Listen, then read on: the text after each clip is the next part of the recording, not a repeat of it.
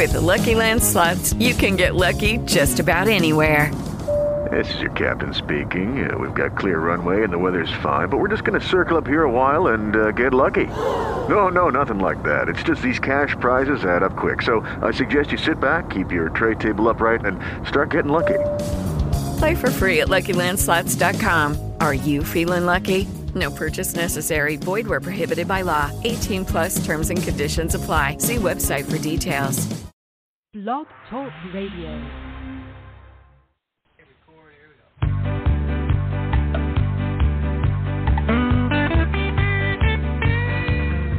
I'm going to a city that's set on a hill. Its ruler and maker is the Lord God above. Oh, I'm going to a city, and it's set on a hill. And someday I'll be in heaven, and there'll be no sorrow there. Oh, I'm going to a city, it lies four square. The gates are made of jasper, and Hello, everybody. God bless you today. This is Susan Puzio, and I want to welcome you to the Prophetic News radio broadcast on Blog Talk Radio. And we're in our 12th year here. Hard to believe, hundreds of programs, and they're all archived. All our programs are archived on Blog Talk Radio. So if you go to my show page, Prophetic News, Susan Puzio, all the shows will be there for the past 12 years. So if you don't have anything to do, for a couple of weeks, you can listen to hundreds of shows and many interesting guests and topics. And I don't think we'll ever run out of things to say until Jesus comes, and come quickly, Lord Jesus, and get us out of this crazy house we're living in, right? It's kind of a really, I think, a dress rehearsal for the Great Tribulation, which some people don't believe is really going to happen, but I believe it's going to happen. And we're seeing a little bit of that now. We can't control our circumstances as far as this devil virus, as I call it. And another good friend of mine came down with the virus recently, and she's been pretty sick. So lift her up in your prayers. It's always very stressful to hear, especially people that you know, and get really sick when they catch this thing. You just don't know how it's going to affect you. Some people get it and they survive without too many complications, and then other people get it and they don't make it. So it doesn't discriminate either about who's going to catch this thing. Even you're seeing more and more of the reports of what they call breakthrough cases, which people are getting this virus without even being vaccinated, and being double vaccinated and triple vaccinated. So it just seems that it gets different once one variant dies off, then another one appears. And so it's so unpredictable. And sometimes you can ask people, well, how do you think you got it? And they don't know. Sometimes they can track it down to thinking, well, maybe I was at this place or I was at that place. But you can't really let your guard down. You have to be careful. You have to be careful, because some people wind up in the hospital. They get pneumonia, they get blood clots, and there's so many side effects that go along with this thing. It's so wicked and it's so evil to think that somebody created this thing in a lab, which they did. It was created, and this thing never existed before as far as we know it. Well, they say, well, there's been different coronaviruses, but nothing like this where it's affected the whole world. And it's been affecting the whole world now, almost going on 2 years. So, and there doesn't seem to be any end in sight. And now they're going to force people to get a vaccination, which I personally don't believe in forcing anybody to get a vaccination if that's not what you want to do, because they haven't been proven safe. There wasn't enough time. Usually it takes years before they can see what the side effects of things are. And now they have some pill that they're going to start pushing, which they don't really know what the side effects of that is going to be. But you're seeing more and more where the news media didn't really want to report the side effects of the vaccines. They were trying to hold back on those reports, but I see it more and more even on when I log into my computer and it brings up the news page of MSN, and they're even reporting it where before they didn't. They tried to act like there was no side effects and it was 100% safe. But a lot of people are getting side effects, and even people have been dying from the vaccine itself.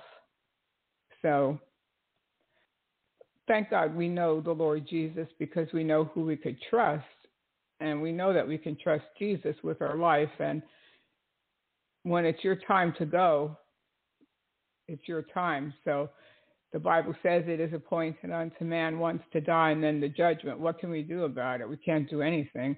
When it's time, it's your time. So I don't ever give the devil credit for a Christian dying. And you see people on the internet and they say, oh, that Christian, they died from COVID and they didn't have a vaccine. And then they blame the person.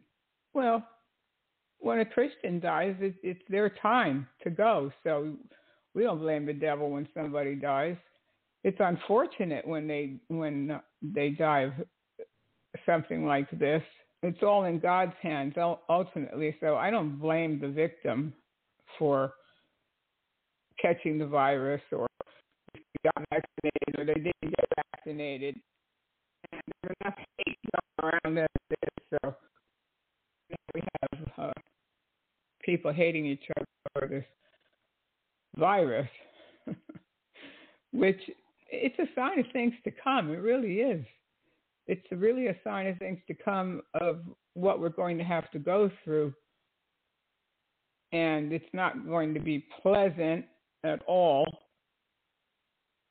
But we'll get through it no matter what we go through. And I know we never thought we were going to see anything like this. And we never thought we were going to see shambles as far as the illegal immigration and the vaccine mandates, where they're even saying that children won't be able to go to school and you won't be able to go to work.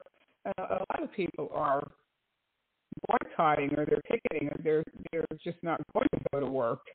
Well, how are we going to do without the workforce? Really, that's what people should do, is just take a day off, and everybody say, we're taking a day off from work. And nobody's going, because you can't force people to take medicine that they don't want to take. And because you don't really know when you can see that the vaccinated people are spreading, getting it, and they could be carrying it too. So who are you going to blame? The virus, you can't take a butterfly net and catch it and it's going to be over. It's out there lurking around. So you can't force people and threaten their livelihood and threaten the health of their children by giving them something that hasn't been proven yet to be 100% safe or effective, because they've got how many millions, hundreds of millions of people vaccinated, and the thing is just keeps coming and coming with a vengeance. So, but like I said, thank God we know Jesus, and he'll get us through whatever it is we need to get through. But we have to be careful and try try to keep ourselves safe to the best of our ability. Of course, the Bible says in the end times there's going to be plagues, and this is like a plague, and wars and rumors of wars, and there'll be all kinds of chaos, and we're seeing that. We're seeing it's so ironic because the government and the press, for the most part, they want to blame the unvaccinated people for spreading the virus, but yet there's been over 1.5 million people come into the country illegally who, for the most part, haven't been tested or vaccinated, and yet they're being released all over the country. So figure that one out. It's just, you can't. You just can't. You just try to figure it out. And you can't say, I don't try to watch the news too much because I think to myself, what are they going to do about it? What are you going to do about it? You can talk all you want, and it is what it is right now as far as the government's concerned, but we thank God that Jesus has a government, and his government is not of this world. But we'll see anyway how the program goes today. The last few weeks, we were losing our connection. And so if I disappear, if you don't hear me for like a minute or two, I have to log back in, and I have to call back in, and it's a process to get back in once I get disconnected. But if you don't hear me, just wait. I'll be back. I don't know what it is. Sometimes everything goes smoothly, and then sometimes it just good. Thank you. This sounds good so far. Thank you. Yeah. So like I said, if all of a sudden there's dead air, just know that I got disconnected and I'm trying to get back in. But I've been successful the last few times getting back in after about a minute or two. So just bear with me. If you don't hear anything, just wait and we'll come back. But we have some interesting topics that we're going to talk about today. And, Jesus says, people say, oh, Jesus comes to my house and Jesus takes me to heaven and he sits down in my living room and we talk, and I go to heaven. I go to heaven several times a week, and I even go to hell and I see hell. But Jesus warned that if they say to you, I'm here and I'm there, he's not there, because he came once, and he said he's coming again. So he didn't say I'm coming down to meet Jesse Duplantis. And when Kenneth Hagin was alive, he used to say that Jesus was always coming to visit him.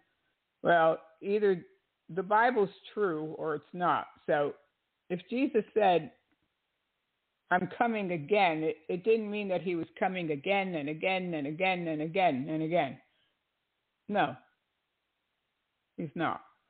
And also the Bible says that we're not supposed to talk to dead people either. So I always wonder about these testimonies where people say they go up to heaven and like we'll hear some of these audios today from Jesse Duplantis, and they say, well, I saw Abraham and I was talking to the Apostle Paul. Well, how could you be talking to a dead person when the Bible says you're not supposed to talk to dead people? So I don't buy it. I don't believe these stories. I don't believe they're true. I don't know if these people, some of them are just outright liars, or some of them have a very good imagination, or they were smoking something, or they were tripping on something. I don't know. Or some of them are just crazy, I think. They're just delusional. And so they imagine that they're seeing all these things. And a lot of the things that they say they're seeing, it's not scriptural. So I'm not buying it. Also, I think if I was involved with Robert Lairdon's ministry when I was in the Word of Faith movement. And he was a guest on my television program back in 1986 when I had a television program that was broadcast in Denver and Aspen, Colorado. It was on the local cable station.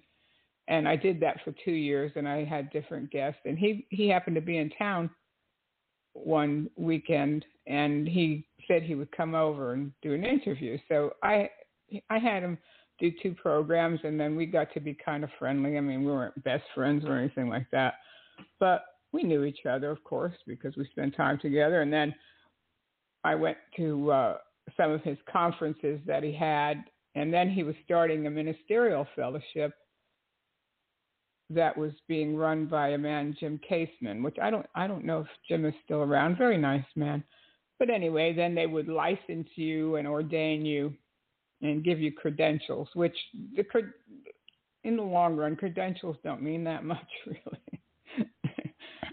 You know, you get your credentials from Jesus. That's really who you get because I've met so many credentialed, licensed, ordained people that were a bunch of con artists, so it doesn't mean that much. But anyway, and it turned out that, of course, Robert Lairdon had one of the biggest testimonies at the time of going to heaven when he was a young boy, and Jesus took him up there, and he was playing in the river of life, and he sat on Jesus's lap. And then I asked him, I said, well, what does Jesus look like? So when you ask these people, even when Jesse Duplantis, he's trying to describe Jesus, but they never really describe him. They say, Robert said that, well, he has brown hair and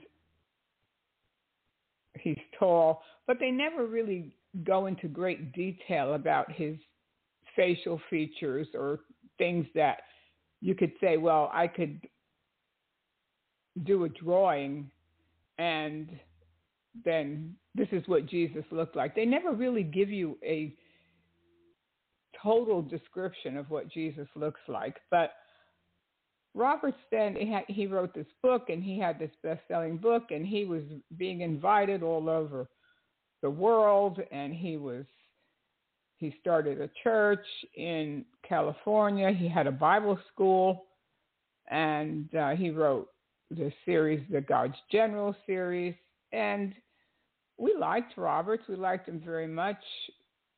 There was always something, though. There was always something there. I couldn't quite put my finger on it. And anyway, after a few years, and then when I was going to some of these conferences, I didn't like the way the people were behaving. People were standing on chairs, well-dressed people in these auditoriums, and standing up on chairs and throwing their fists up in the air and screaming at the devil. And for long periods of time, with Roberts at the head of it in the front. And I was thinking to myself, this isn't right. And so I left the organization. I didn't want to be associated with that organization anymore.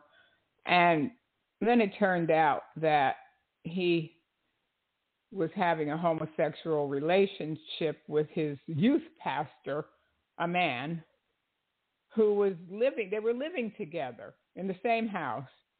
And I don't know how long this was going on, but it was going on. And we were all shocked when we found out. We had heard rumors before, but of course you can't believe rumors. You have to have evidence. And then the evidence came out, and he lost his church and his Bible college and whatever, and he was supposed to, if he didn't get caught, I don't know how he finally got caught. It probably would have gone on. But can you imagine that these two guys are getting up in the morning and they're driving over to the church and the Bible school, and this is the pastor and this is the youth pastor?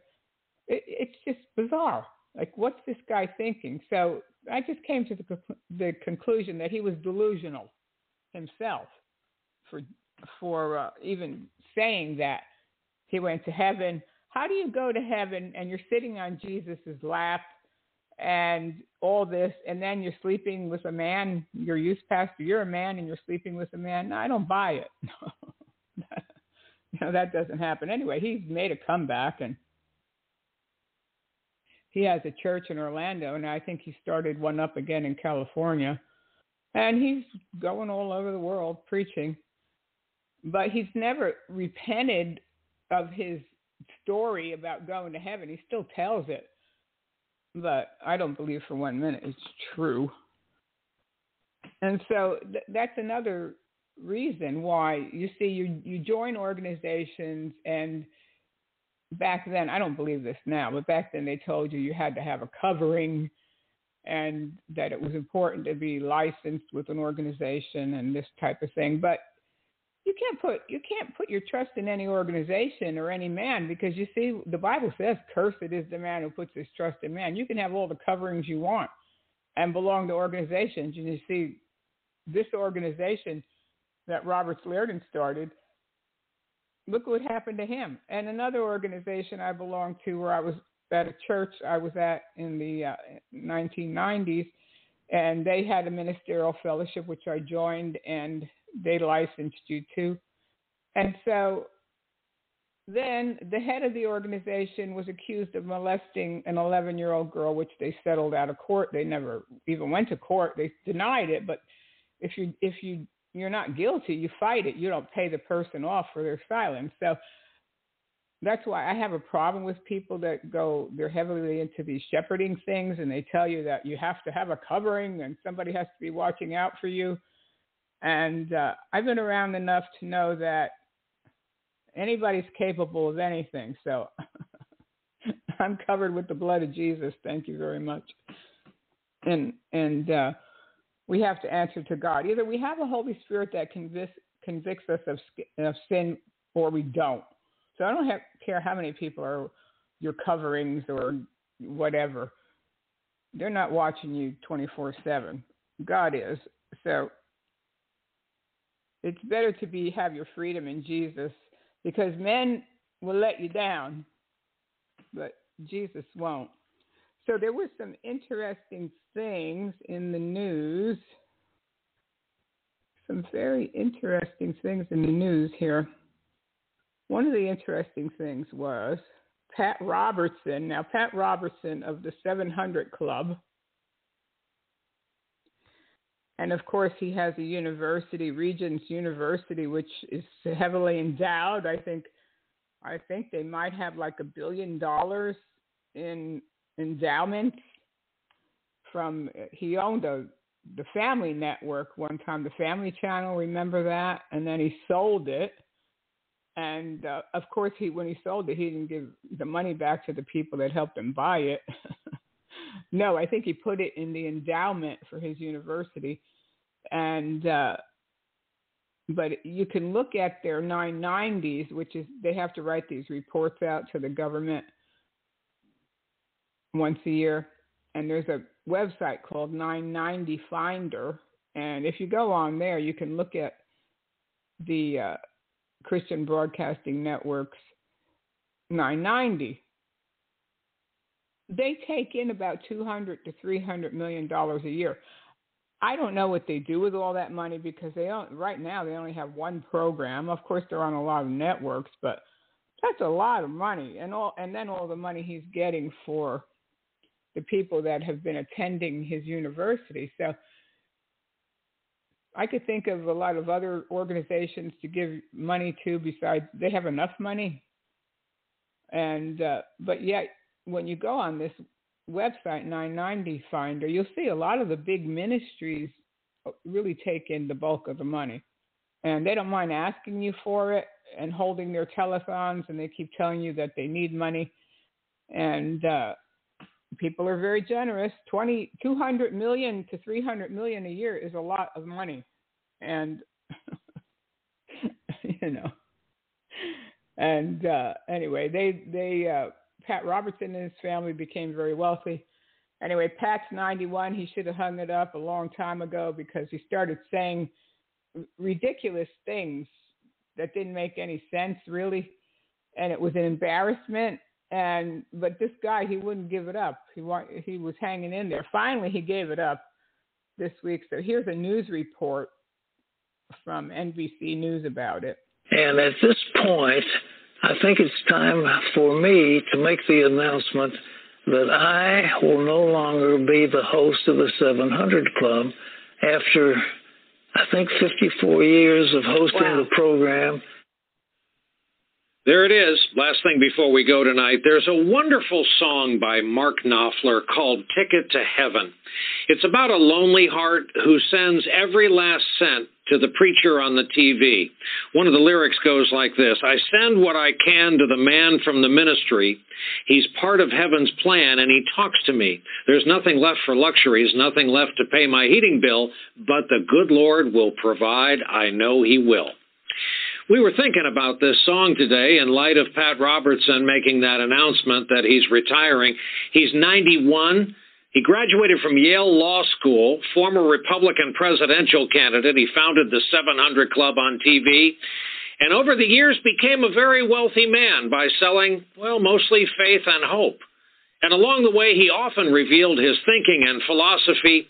It might not have been exactly what Jesus had in mind.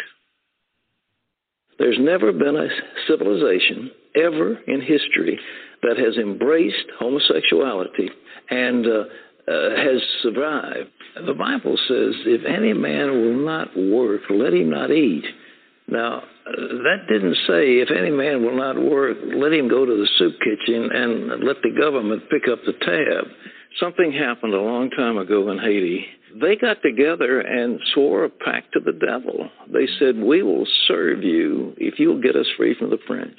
The people of color have to rise up and overtake their oppressors, and then, having gotten the whip handle, if I can use that term, then to instruct their white neighbors how to behave.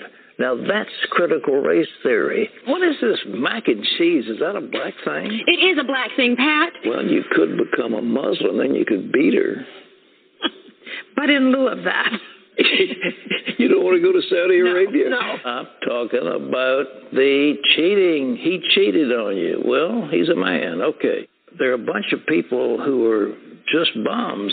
And if these people are out drugging themselves, let them starve to death. You've got a couple of same-sex guys kissing. You like that? Well, that makes me want to throw up. America, if you want to bring the judgment of God on this nation, you just keep this stuff up. Pat Robertson leaves behind the empire he built on comments like that, retiring at the age of 91. Well, of course, some of the comments were very true. Some of the comments were a little out there, that's for sure. But he was known to make some ridiculous comments. Like, he made this one comment where a man asked, well, my wife has Alzheimer's and she's in a nursing home, so is it okay for me to divorce her and get remarried? Oh, no. You're supposed to stay in sickness and in health. That's usually the vow. And he said, yeah, he was telling the guy, yeah, it was okay to do that. Well, it's not okay. And he said some crazy things. Of course, you heard some of those quotes. And some of them, yes, were right, and then some of them were wrong. But Pat Robertson, I think he's got 2 or 3 sons. And Gordon is the son that's going to take over for him. I know he had another son. I was there. In fact, I was on the 700 Club back when Ben Kenchlow was there, and I was on there giving my testimony, and he had the other son at that time was, I can't remember his name right now, but he was the one that was running the place when I was there for the day, which they were very nice. They flew you out there and they put you up in a hotel, and you were a guest. So they treated their guests very nice, but Pat wasn't there that day. I think Danuta Soderman was there at the time I was there. And Ben Kenchlow, a very affable guy, but it was beautiful then, the buildings, and I don't think they had the university back then when I was there, but anyway, it was an interesting experience, and I enjoyed it, I have to say. I can't say that I agree with everything that they did afterward. I think they probably started out in the right way to try to do things for the Lord and to try to preach the gospel. And then, like everything else, they get carried away when they get too much money and they kind of lose their focus about what they're supposed to be doing and how they're supposed to be running their ministries. And they were big on having telethons and that kind of thing when they were selling airtime too. So at the time they had their network, they were making a lot of money from the networks, which they do. The airtime is very expensive, so it can be very lucrative. And you don't really have to do telethons, but that's how they raise their funds, and it's been very, very successful for them. Still is when you can take in that amount of money, 200 to 300 million. Still is. There was an interesting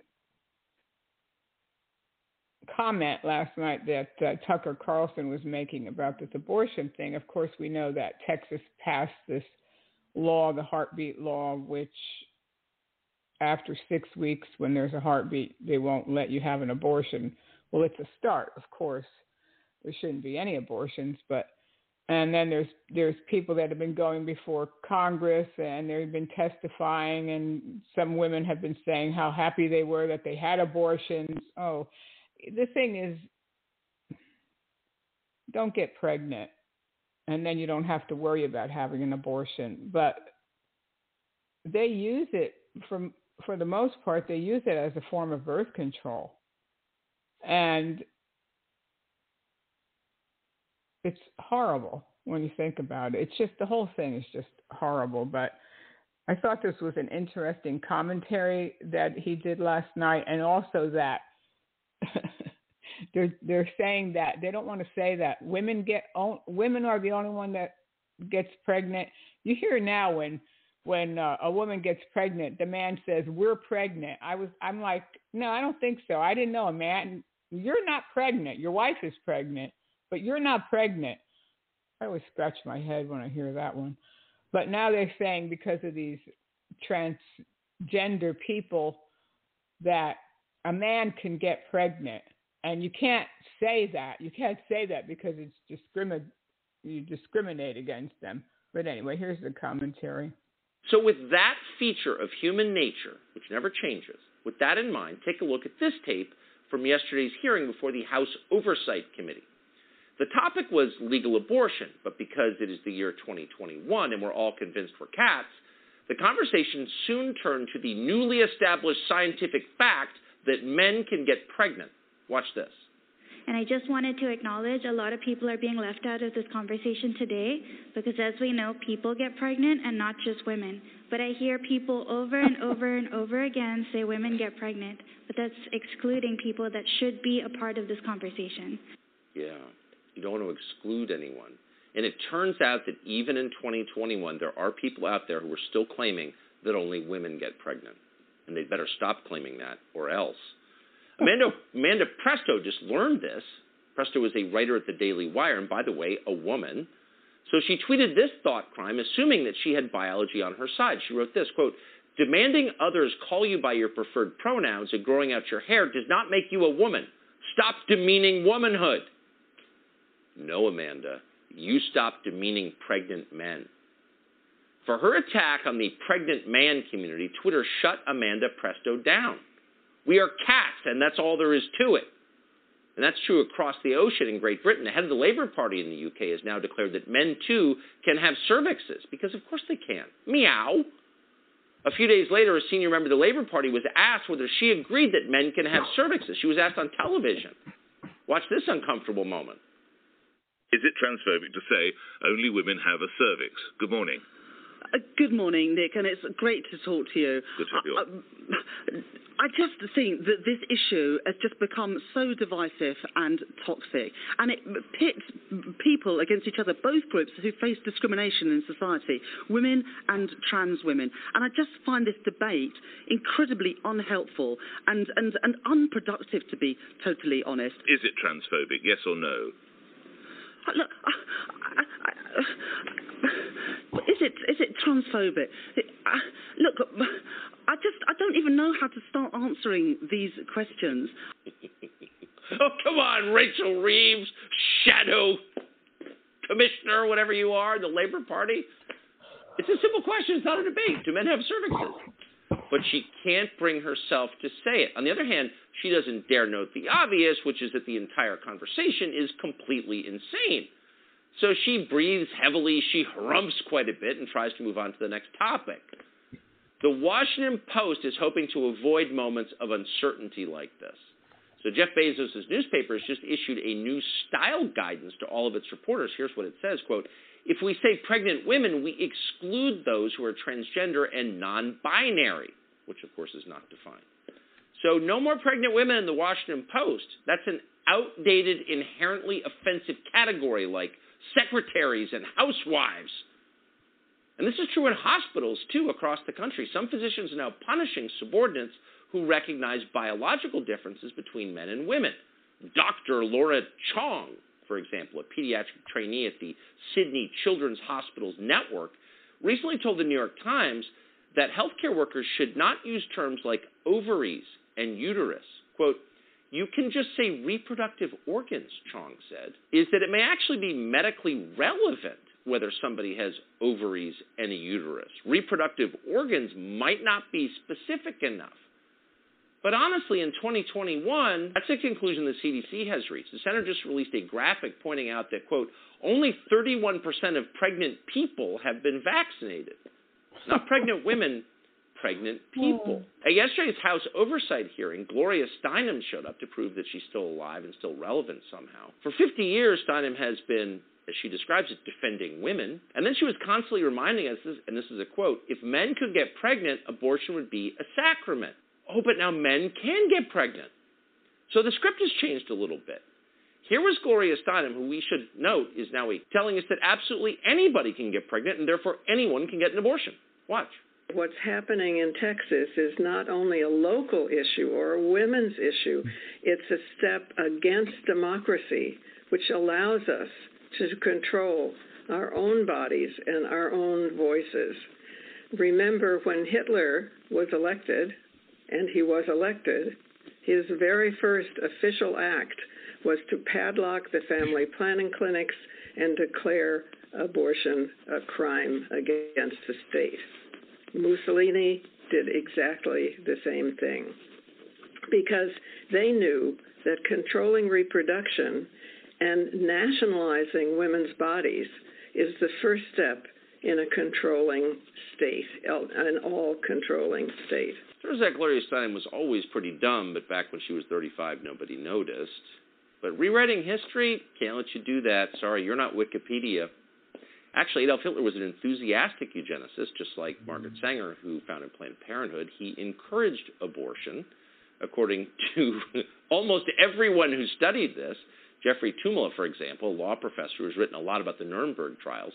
Hitler, like Gloria Steinem, supported abortion, not just as a matter of physical autonomy, but as a way to keep women working and contributing to the economy. Quote, "The Nazis preferred that the Eastern European workers not become pregnant so they would not be taken out of the workforce.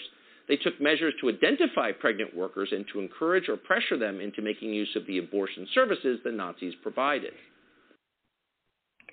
Yeah. So there you are. These are the times that we're living in. And it just gets crazier and crazier. And you heard that lady from Rachel Reeves, I think her name is, from England, and she's in the government. And that wasn't, it sounds like an actress when she's saying, I just don't know how to answer that question. She doesn't know how to answer that question.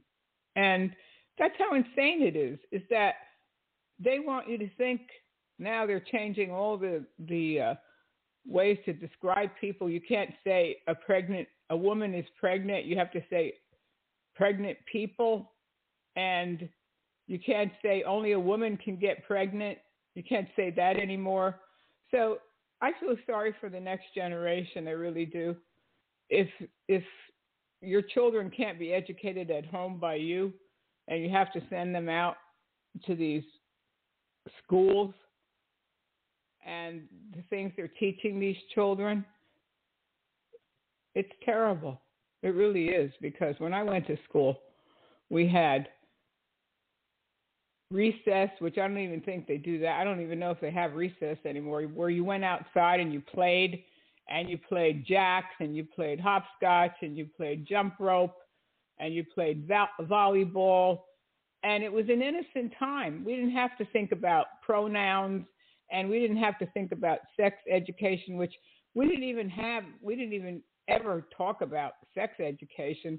I think when I was a senior in high school, our health teacher, I had a health class, and she told us to be virgins, to stay virgins until we got married. Imagine that. This wasn't a Christian school. It was a public school. And I never heard I came from an ape either until I got to college. When I got to college, and it was required that you took biology, which I wasn't interested in biology, but you had to take it if you were studying liberal arts. And when I got into the biology class, the professor told me that I came from an ape. I never heard that before. Of course, this is back in the late 60s or 1970 or something, a long time ago. But that's what I knew. I feel sorry for these children today, because it's too much. How can they handle all this critical race theory and sex education, and then the pronouns, and don't say this and don't say that? No. You can't even believe it. It's so bizarre. Yet you hear Gloria Steinem saying, well, it's our bodies and we should be able to do what we want. But yet they don't feel that way when they're running after you with a hypodermic needle. All of a sudden, it's not your body anymore. So that's how messed up the world is. I thought that was very, very interesting. But we'll see what happens. It would be wonderful if they could ban abortions totally. I think it's one of the worst crimes against society that there is, to do what they're doing to babies.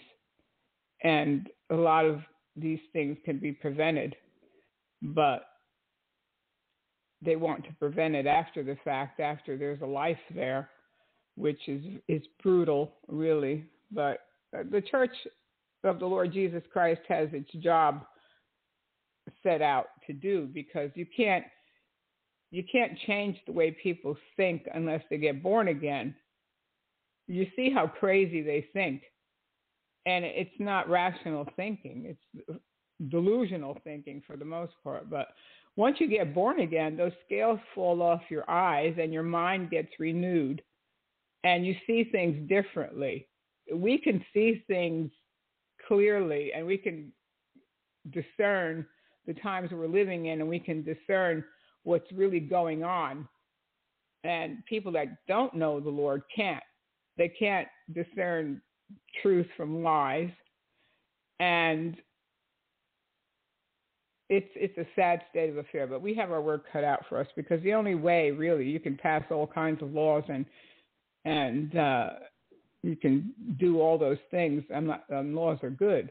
But most people don't follow laws, and you have to change people's hearts. And so then they write, God says, I write my law on your heart. And then you know right from wrong.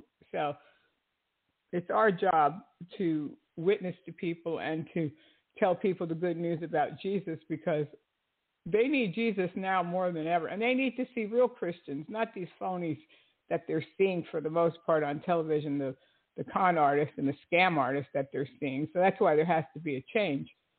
And we can't promote in any way, shape, or form these con artists and make them look like they're legitimate members of the body of Christ when they're not at all. So, but Kenneth Copeland, now he has this 24-hour network. I think it's called the Victory Channel, and I have it on my satellite. And so he did a telethon. He's trying to raise money for his network. And he had on Jesse Duplantis, and he had on that Hank Kuhneman and Lance Wallnau and Mario Murillo. Oh, terrible that Mario joined up with this group of people. But so Jesse Duplantis made this comment here. He made this comment on the program. Here it is. The chase. It's not being critical, it's being truthful. I've learned something about Jesus. I used to think you couldn't say nothing because you're not walking in love.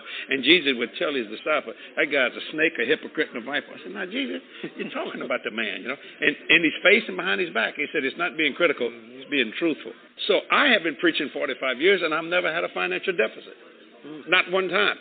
And people say, how'd you do that? I was in a big old preacher conference, and we were all sitting there. I want to know what's the biggest donations ever given to your ministry.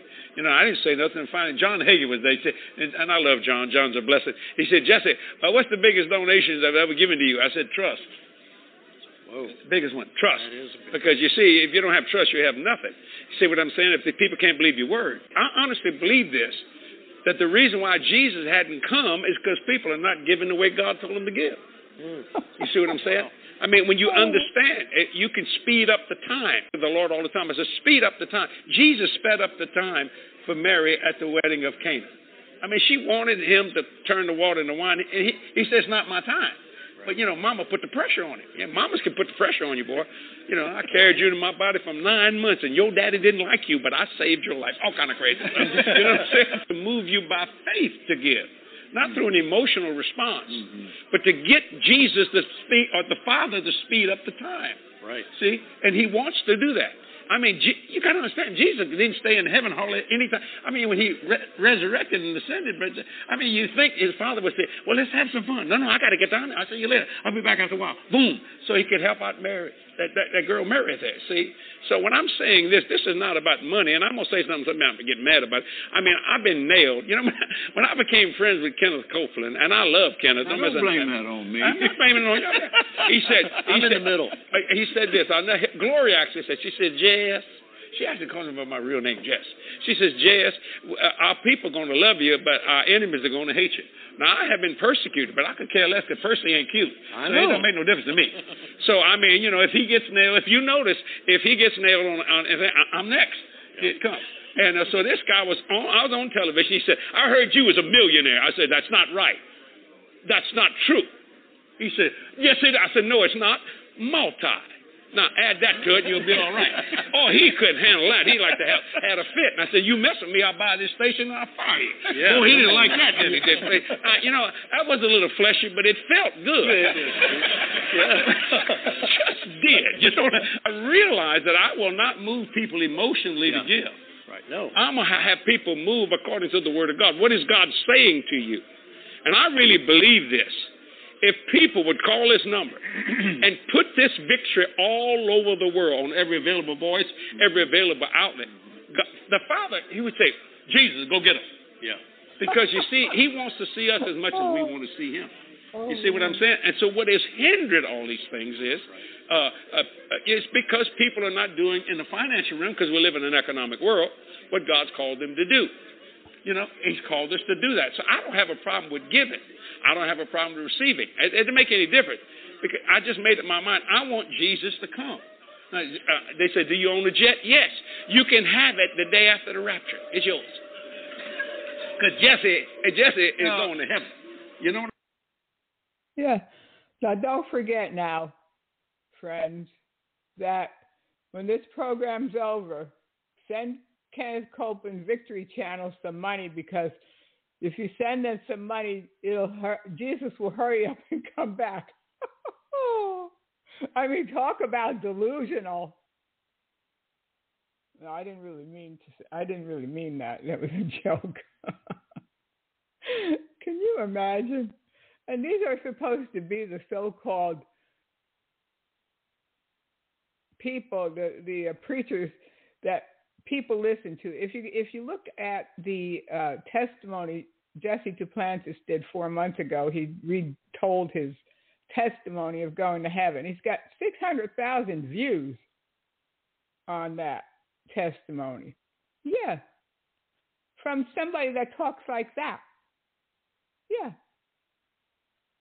That tells Copeland and Lance Wallnau and Mario Murillo and Hank Kuhneman and all them are all standing around, and these are supposed to be the top people, the top prophets and TV preachers in the land, according to most of the so-called church. And you didn't bat an eye when he made a statement like that give money to this Victory Channel and God will tell Jesus to hurry up and get down there. Oh, dear. Like you have to say to yourself, if you're not totally sheared over, you have to say to yourself, now wait a minute. That doesn't sound right.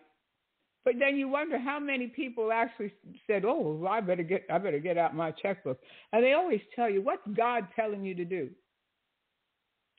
Well, this is one way you know what God's telling you to do, is that God speaks to you at home when you're not watching television and you're not listening to some TV preacher on the internet telling you to send in an offering. God's not telling you.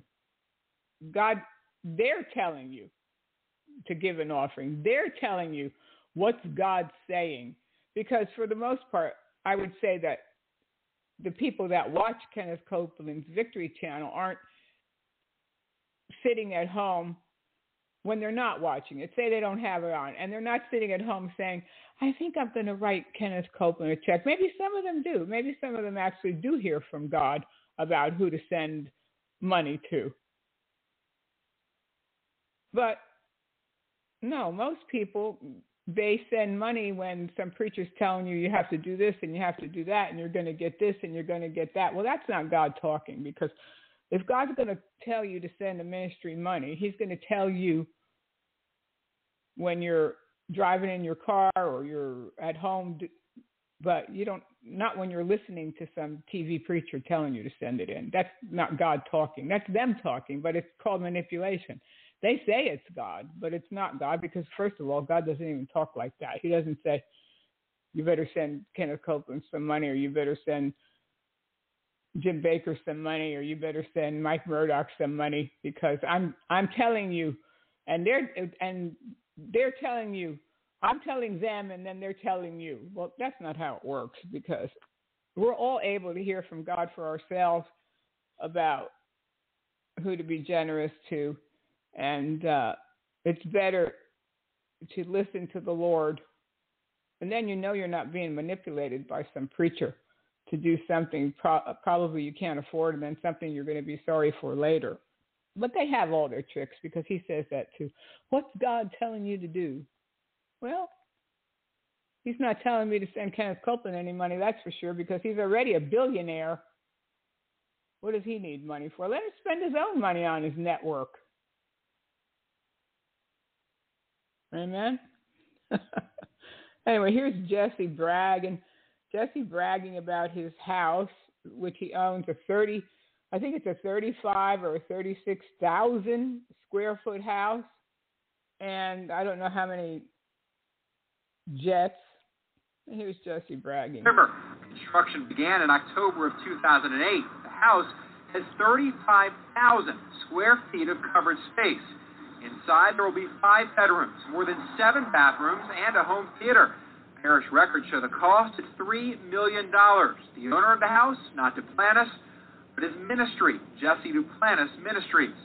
Owners expect the money to be used for poor and needy, not for huge mansions for the pastor. Pete Evans works for Ole Anthony at the Trinity Foundation. Both say Duplantis teaches and lives the prosperity gospel. If you give X amount of dollars, you're going to get that multiplied and given back to you.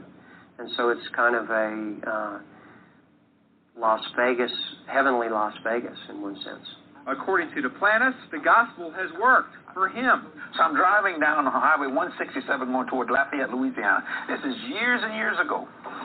And there was a citation jet that flew over my head. Well, I passed by the airport. And the Lord said, look up. Since you want to see something. And I looked up. And the first thing, he said, I'm going to give you one like that. Duplantis says the Lord told him he would get his own private plane. I'm figuring, John, how I'm going to pay for this? How I'm going to sustain this? Because I'm thinking of my Toyota. And the Lord set me free with this statement. Jesse, I didn't ask you to pay for it. I asked you to believe for it. And years later, Duplantis got that plane. Here's a picture of it. The photographer says he took it to the state of Washington in 2007. And another picture claimed to have been taken in London, again in 2007. Duplantis is currently using his third different jet and has been a frequent flyer. Duplantis blocks his flight records, but Fox 8 News managed to get a copy. Since 2000, Duplantis has used his plane nearly 2,500 times, a plane owned by his ministry. It appears as though, on the surface, as though Duplantis is using his jet to go on vacation from time to time. Like in 2009, when Jesse Duplantis Ministries' plane took a 17-day trip to Hawaii, hopping from island to island. We spoke to one airplane operator who has the same jet as Duplantis. By his calculations, this Hawaii trip cost his ministry $40,000 to gas up, fly, and store the plane at the airport in Hawaii for 17 days. Records show he took an 11-day Hawaii trip this year, too, in early March. Jesse Duplantis Ministries' jet has also taken 11 different trips to Las Vegas. He's also been to Canada, England, but the majority of his flights do appear to be for church work. If a CEO of GM needs a plane, or if a CEO of whatever, that's okay with me. Well, if a CEO of a ministry needs a plane to go preach the gospel and get back to his church, that's okay with me. Duplantis' congregants say his big house and private plane don't bother them. That's his personal business. I think God is blessing him. He gives to people, and he gets back. Whatever you give, you get back. While the church is paying for the house and plane, his parishioners say they don't believe their donations fund his lifestyle. I don't think church money is going towards that, but I'd love to give to it, because whatever you sow is what you receive. So I'd love a big, beautiful house, and I'd love a plane, too. The Trinity Foundation says there's no truth behind the prosperity gospel, and Duplantis' actions mirror many televangelists across the country. Unfortunately, this is becoming more and more common, where the preachers are using, at best, suspicious business dealings to hurt the church and benefit themselves. A huge home, a plane that's sometimes used for personal use, all benefits the Trinity Foundation says shouldn't be possible for a man of God. He doesn't believe in a. Amen. Well, if you have your own business and you're making the money legitimately, then it's nobody's business what size your house is or what kind of a plane you drive. But if you're a pastor and you're collecting tithe money and you're using the tithe money then to build your parsonage, which he put the house in the name of the ministry, so of course he doesn't have to pay property taxes, and they consider it a parsonage, well, no. You don't build yourself a 35,000 room house on the tithes and offerings of your church, and then buy I don't know how much his jet cost. I'm not sure. I'm sure it's $20 million or $30 million. Who knows? A lot of money. And but if he's taking up seeds at his church, they do that seed sowing, and then they do the 10% thing, and then he's using that money for himself. No, that's not right. It's not right. But I don't know if he has any other businesses. Of course, like I said, if he was building that house with his own money, then he wouldn't have put it in the name of the ministry. Apparently he used ministry money or church money to help build it. I don't know. I think you could really get lost. What would you do with a 35,000 square foot house? That's a pretty big house, and it's only him and his wife. So I don't know what they do with all that space. That's a lot of space. But here's a famous clip that came out a few years ago. You might remember this when they talked about demons. Why they had to have expensive jets, him and Kenneth Copeland. When I was flying home from a meeting, and I had come out of a glorious meeting.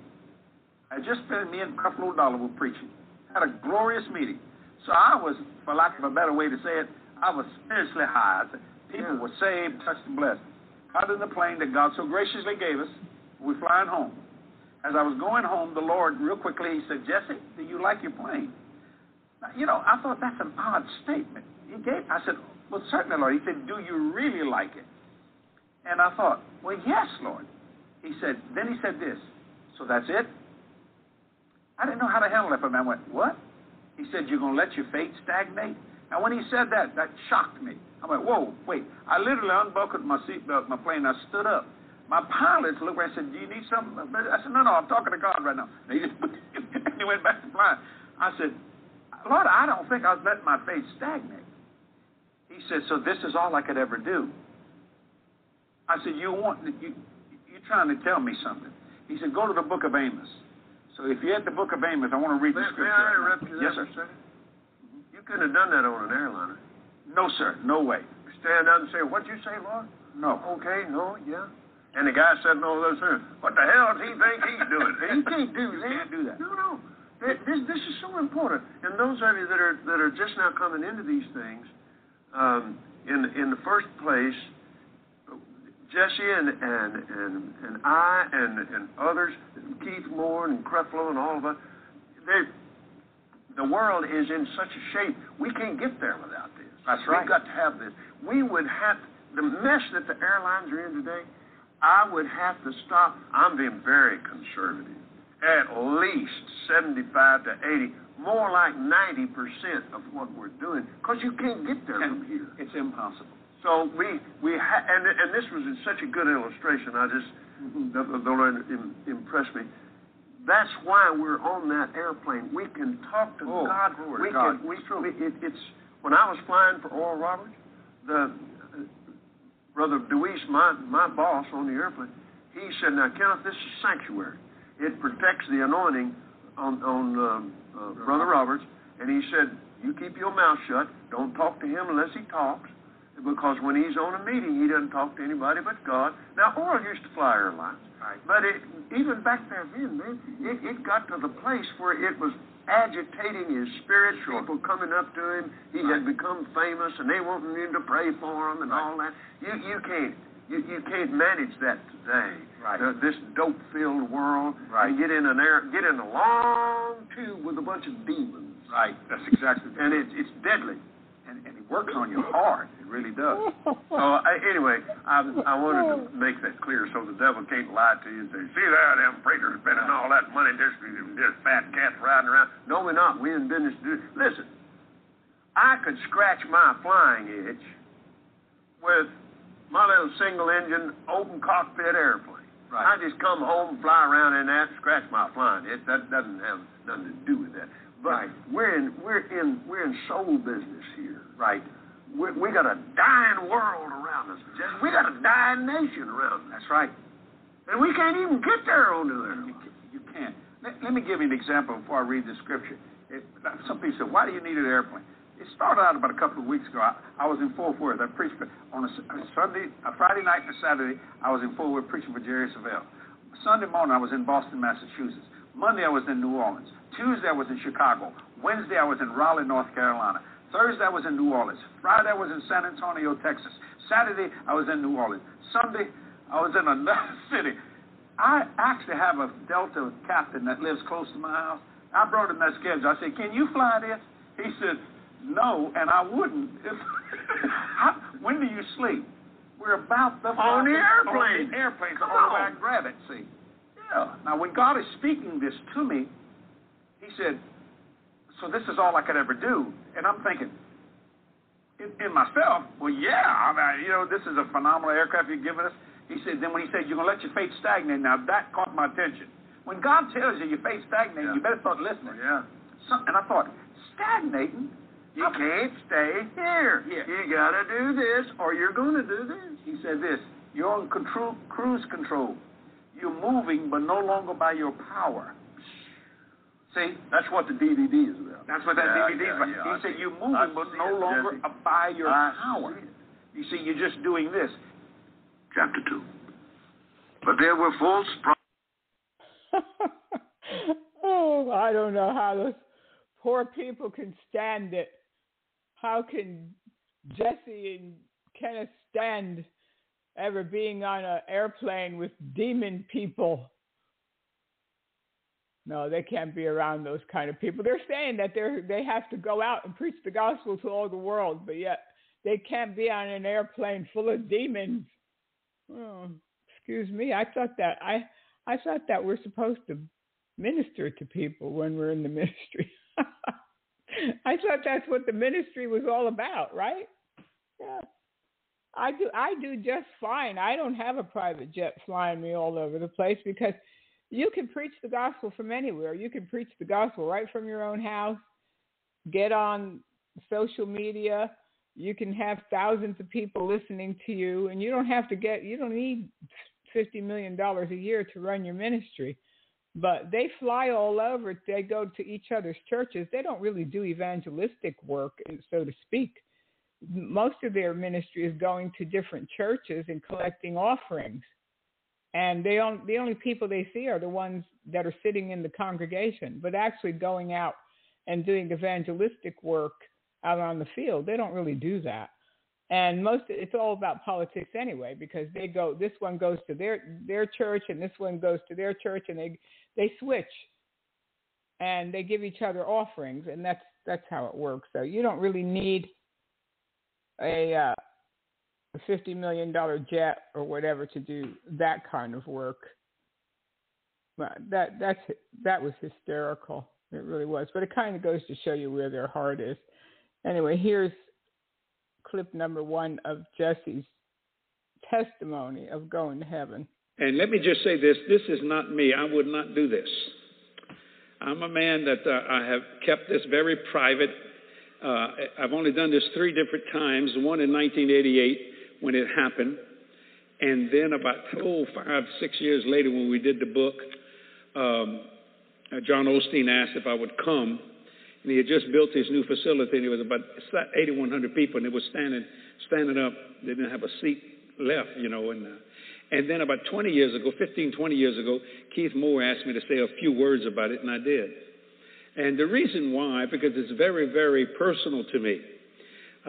This wonderful, it's not a vision, it's a trip.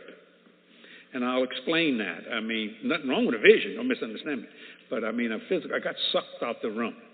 Now, I wrote a book called Close Encounters of the God Kind. I must say a couple of close encounters before I get into the heaven thing to make you understand where God was leading me at that time. So I was 39 years old when this happened in 1988 in Magnolia, Arkansas, at the Magnolia Christian Center. I was preaching a revival there. Those days you did a Sunday through Wednesday meeting. Sunday, if y'all remember that, if you way back when. And now I can prove all the other close encounters physically. I can't prove this because you're just going to have to believe it, but I don't want you to believe it because you like me. I want you to believe it because it touches your spirit. Check the Holy Ghost that's inside of you. Because St. John 16, verse 13 said, howbeit when the Spirit of truth has come, he will guide you in all truth. And not some truth, but all truth. So I want you to check this in your spirit, and I'm going to let God just do what he wants with me. Now, if you have the book and the different things, I may go a little different because I've learned something that when I spoke about it. In a book, you can just write it all down and do different things. There were some things I was not allowed to reveal. Some I'm going to reveal tonight in some areas, but because that was what the Lord said to do. But it depends who comes, how God ministers to that individual. So he'll make me stay more on a particular subject because it's submitting to someone. That's just how that works. So in the book of Isaiah, chapter 6, Isaiah was saying, in the year King Uzziah died, I saw the Lord sitting on the throne, high and lifted up, and his train filled the temple. That's a prophetic word because in those days, nothing could come out the holies of holies. You couldn't see. That was all closed off. You would die. And yet God was speaking a future thing that He's trained would come out of the holies of holies into the holy place, into the whole complete temple. What He was talking about was this New Testament church that we have today, that He was able to express His presence without you dying of it. God began to reveal Himself to different people. He revealed Himself to Adam, and He breathed into his nostrils. He did not breathe in his mouth. That's CPR. He breathed into his nostrils, and he breathed lives, which means me and you were in that. If you go to the book of Genesis, you'll find that. Lives, not just a life, lives. Things were being set up.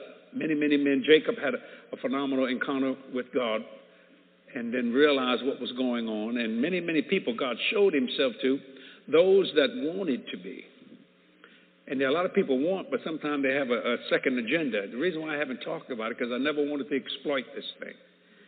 It was so precious and good to me. I didn't, and yet I had 2 Hollywood directors and 2 Hollywood producers offer me millions of dollars to do a film on it. I mean, millions.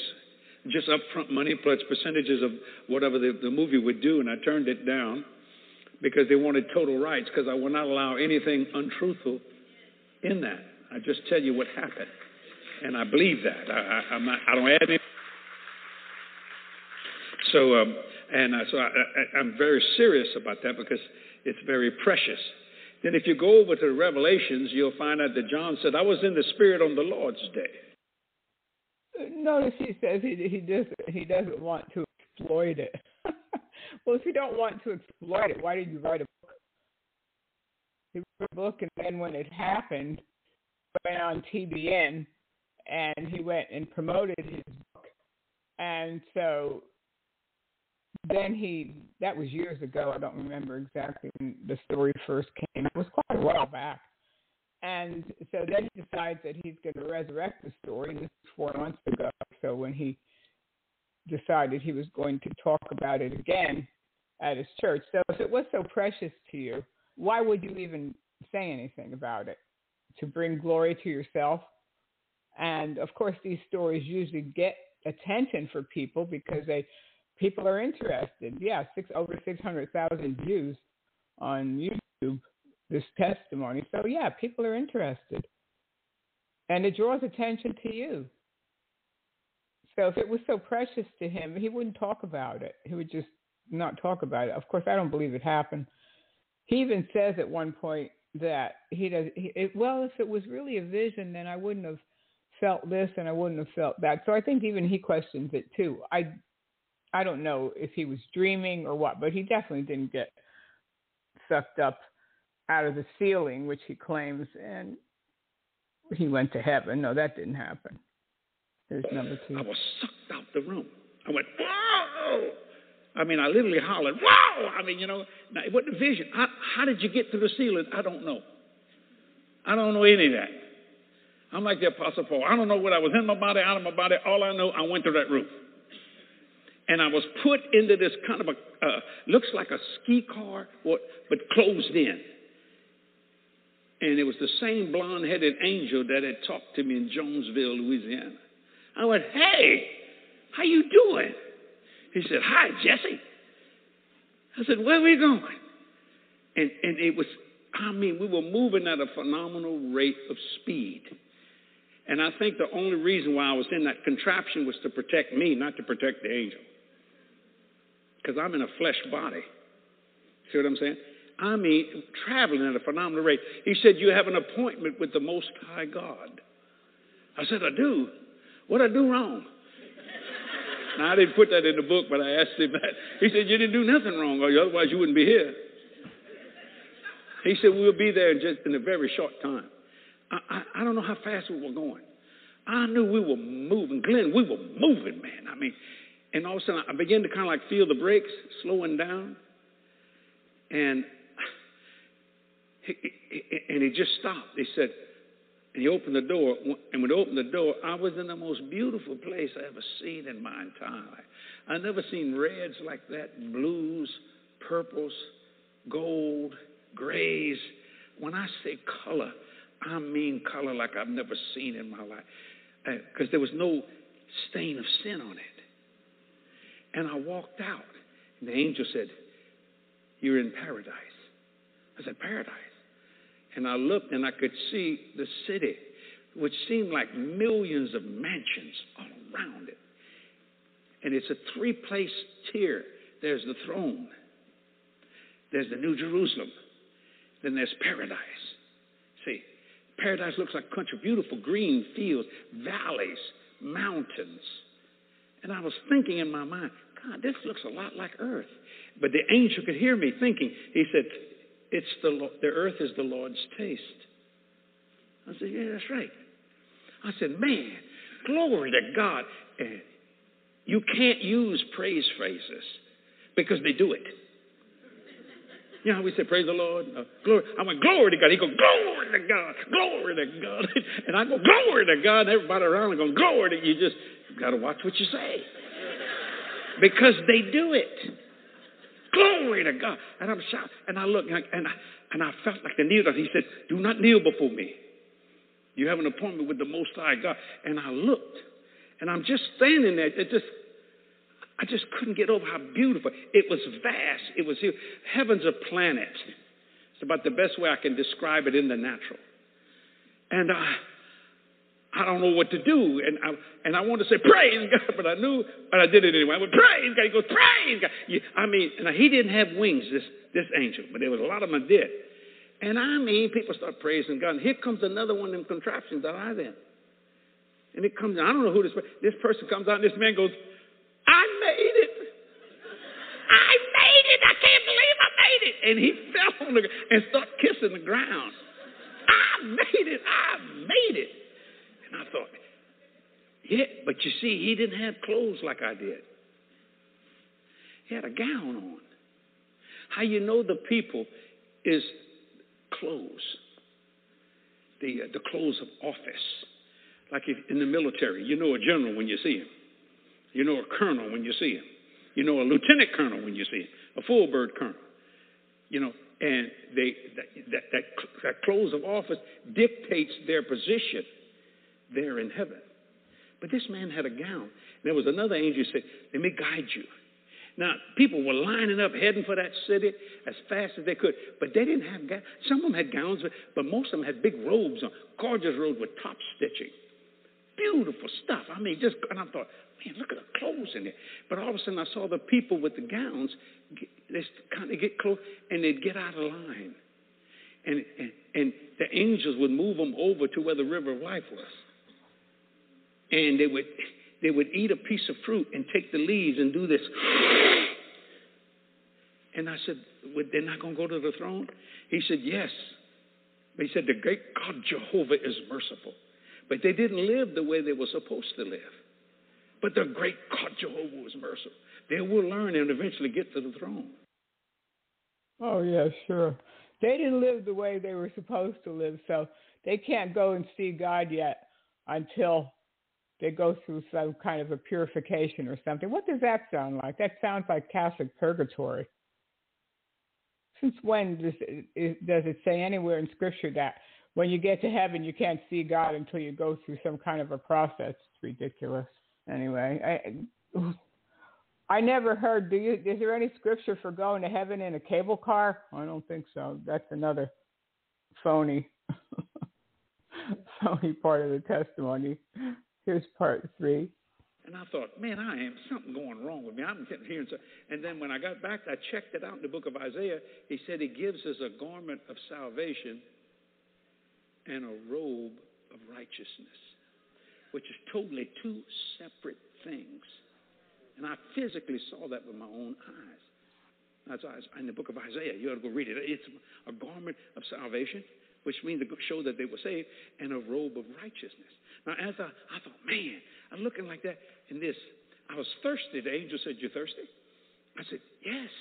He said, I'll get you some water. And this man said, I'll get him the water. And I looked. Oh, I'm getting goosebumps. Excuse me a minute. Whew. A thick barrel chest He said, hello, Jesse. I'm your father in the faith. I'm Abraham. I went, and he's thick-barreled chested, big man. You ought to see his clothes. You talk about a general. This boy was more than a 4-star, 5-star, or 10-star. See, everything I thought about heaven was totally wrong. I thought Peter at the gate, that ain't true. No, you know, just people saying all that kind of stuff.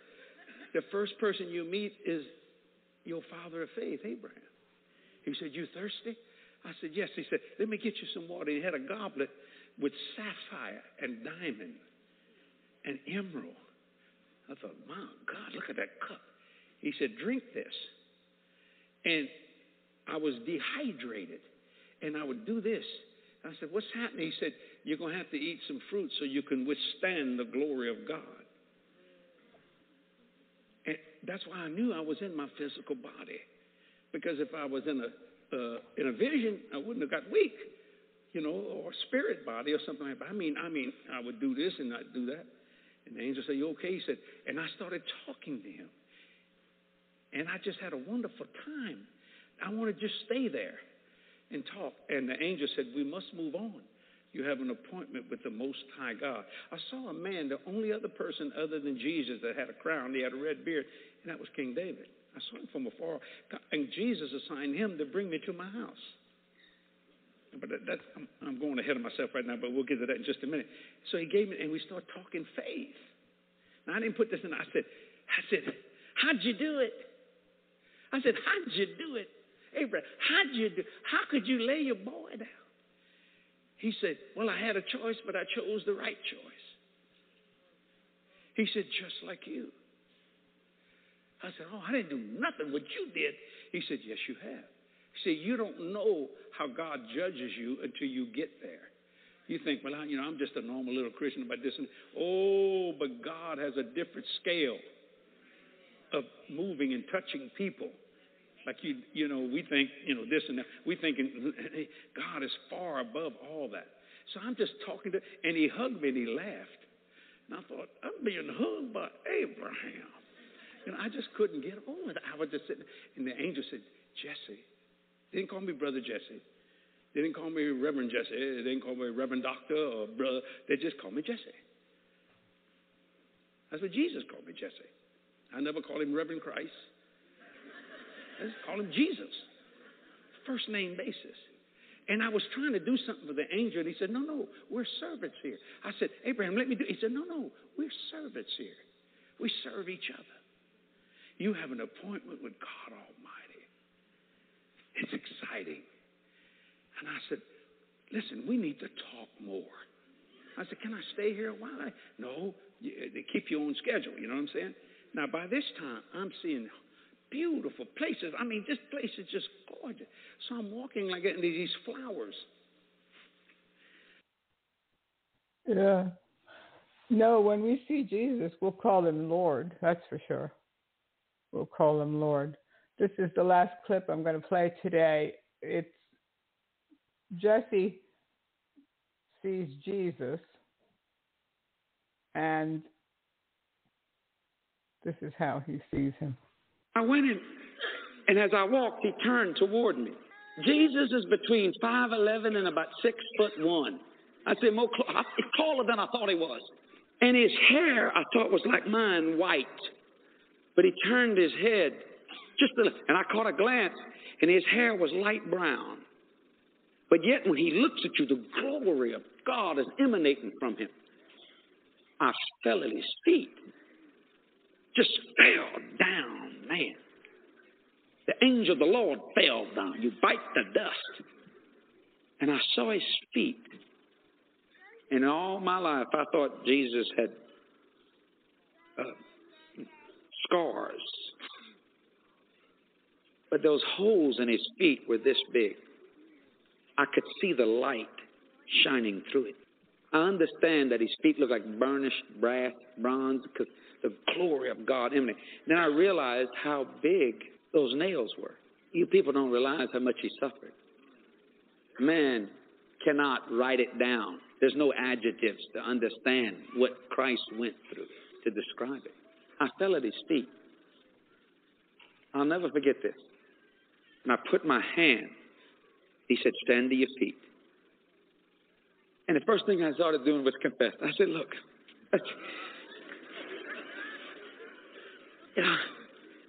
he said, you're forgiven.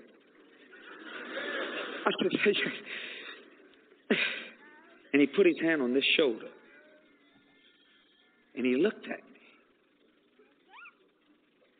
He said, go tell my people I'm coming. And I thought he was going to give me a great... I said, and he would answer me when I thought. I said, they know that. He said, no, they don't know that. Don't tell them I'm coming. I brought you here to tell you. Go tell them I'm coming. And he had his hand on my... Do you hear me? I'm coming. Go tell them. I guess that's why I haven't rested in my life. It's such an urgency, and people just know something is up. He's soon to come, ladies and gentlemen. Yes, Justin, we know that. He said he was coming. He didn't need to bring you up there to heaven to tell you to tell us that he's coming. No. That's part of Jesse Duplantis' so-called visit to heaven. I don't believe he went there physically. He might have been dreaming or something like that, but a lot of it doesn't line up with the Word of God, so I don't believe it. And if God's going to take anybody to heaven, it's not going to be for visits, these short visits, so you can come back to earth and write a book, sell a book, and make television appearances about your visit. All we need to know about heaven is in God's Word, and we won't really know all of it until we get there. Our minds can't even really comprehend it, but we thank God that we know we can go there and that we can receive forgiveness of our sins and we can receive eternal life from Jesus Christ, our Savior. Because the Bible says in Romans 3:10, as it is written, there is none righteous, no, not one. Romans 3:23 says, for all have sinned and come short of the glory of God. Romans 6:23 says, for the wages of sin is death, but the gift of God is eternal life through Jesus Christ our Lord. Romans 5:8 says, but God commendeth his love toward us, in that while we were yet sinners, Christ died for us.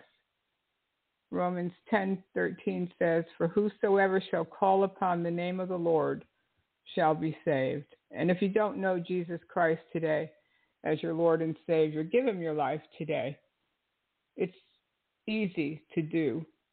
Not difficult. Salvation is not difficult. You can say, well, I've done so many terrible things in my life and I don't know if God can forgive me. He can forgive you and he will forgive you, and he puts all that in the past. He forgives no matter what you've done. He will forgive you and give you a brand new life. Those of us that know about the born-again experience and know how Jesus Christ has changed us, we can testify that it's real. Jesus is real. He said he would never leave you or forsake you. So give your life to Jesus today. Get down on your knees and ask him to forgive you of your sins, repent, and accept his free gift of eternal life. God bless you all. Thanks, everybody, for tuning in. Thanks, everybody in the chat room that stopped by and all our listeners around the world. And if you need to contact me, you can email me, Susan@propheticnews.com. And we'll see you again next week, okay? Bye-bye.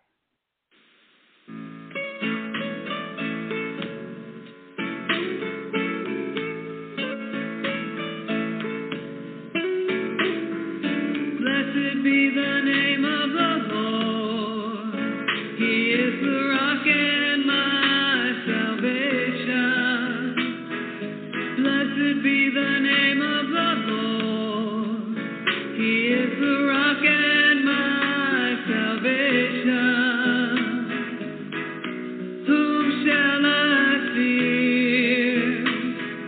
Blessed be his holy name.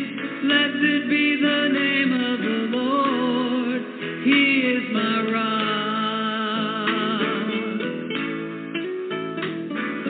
Blessed be the name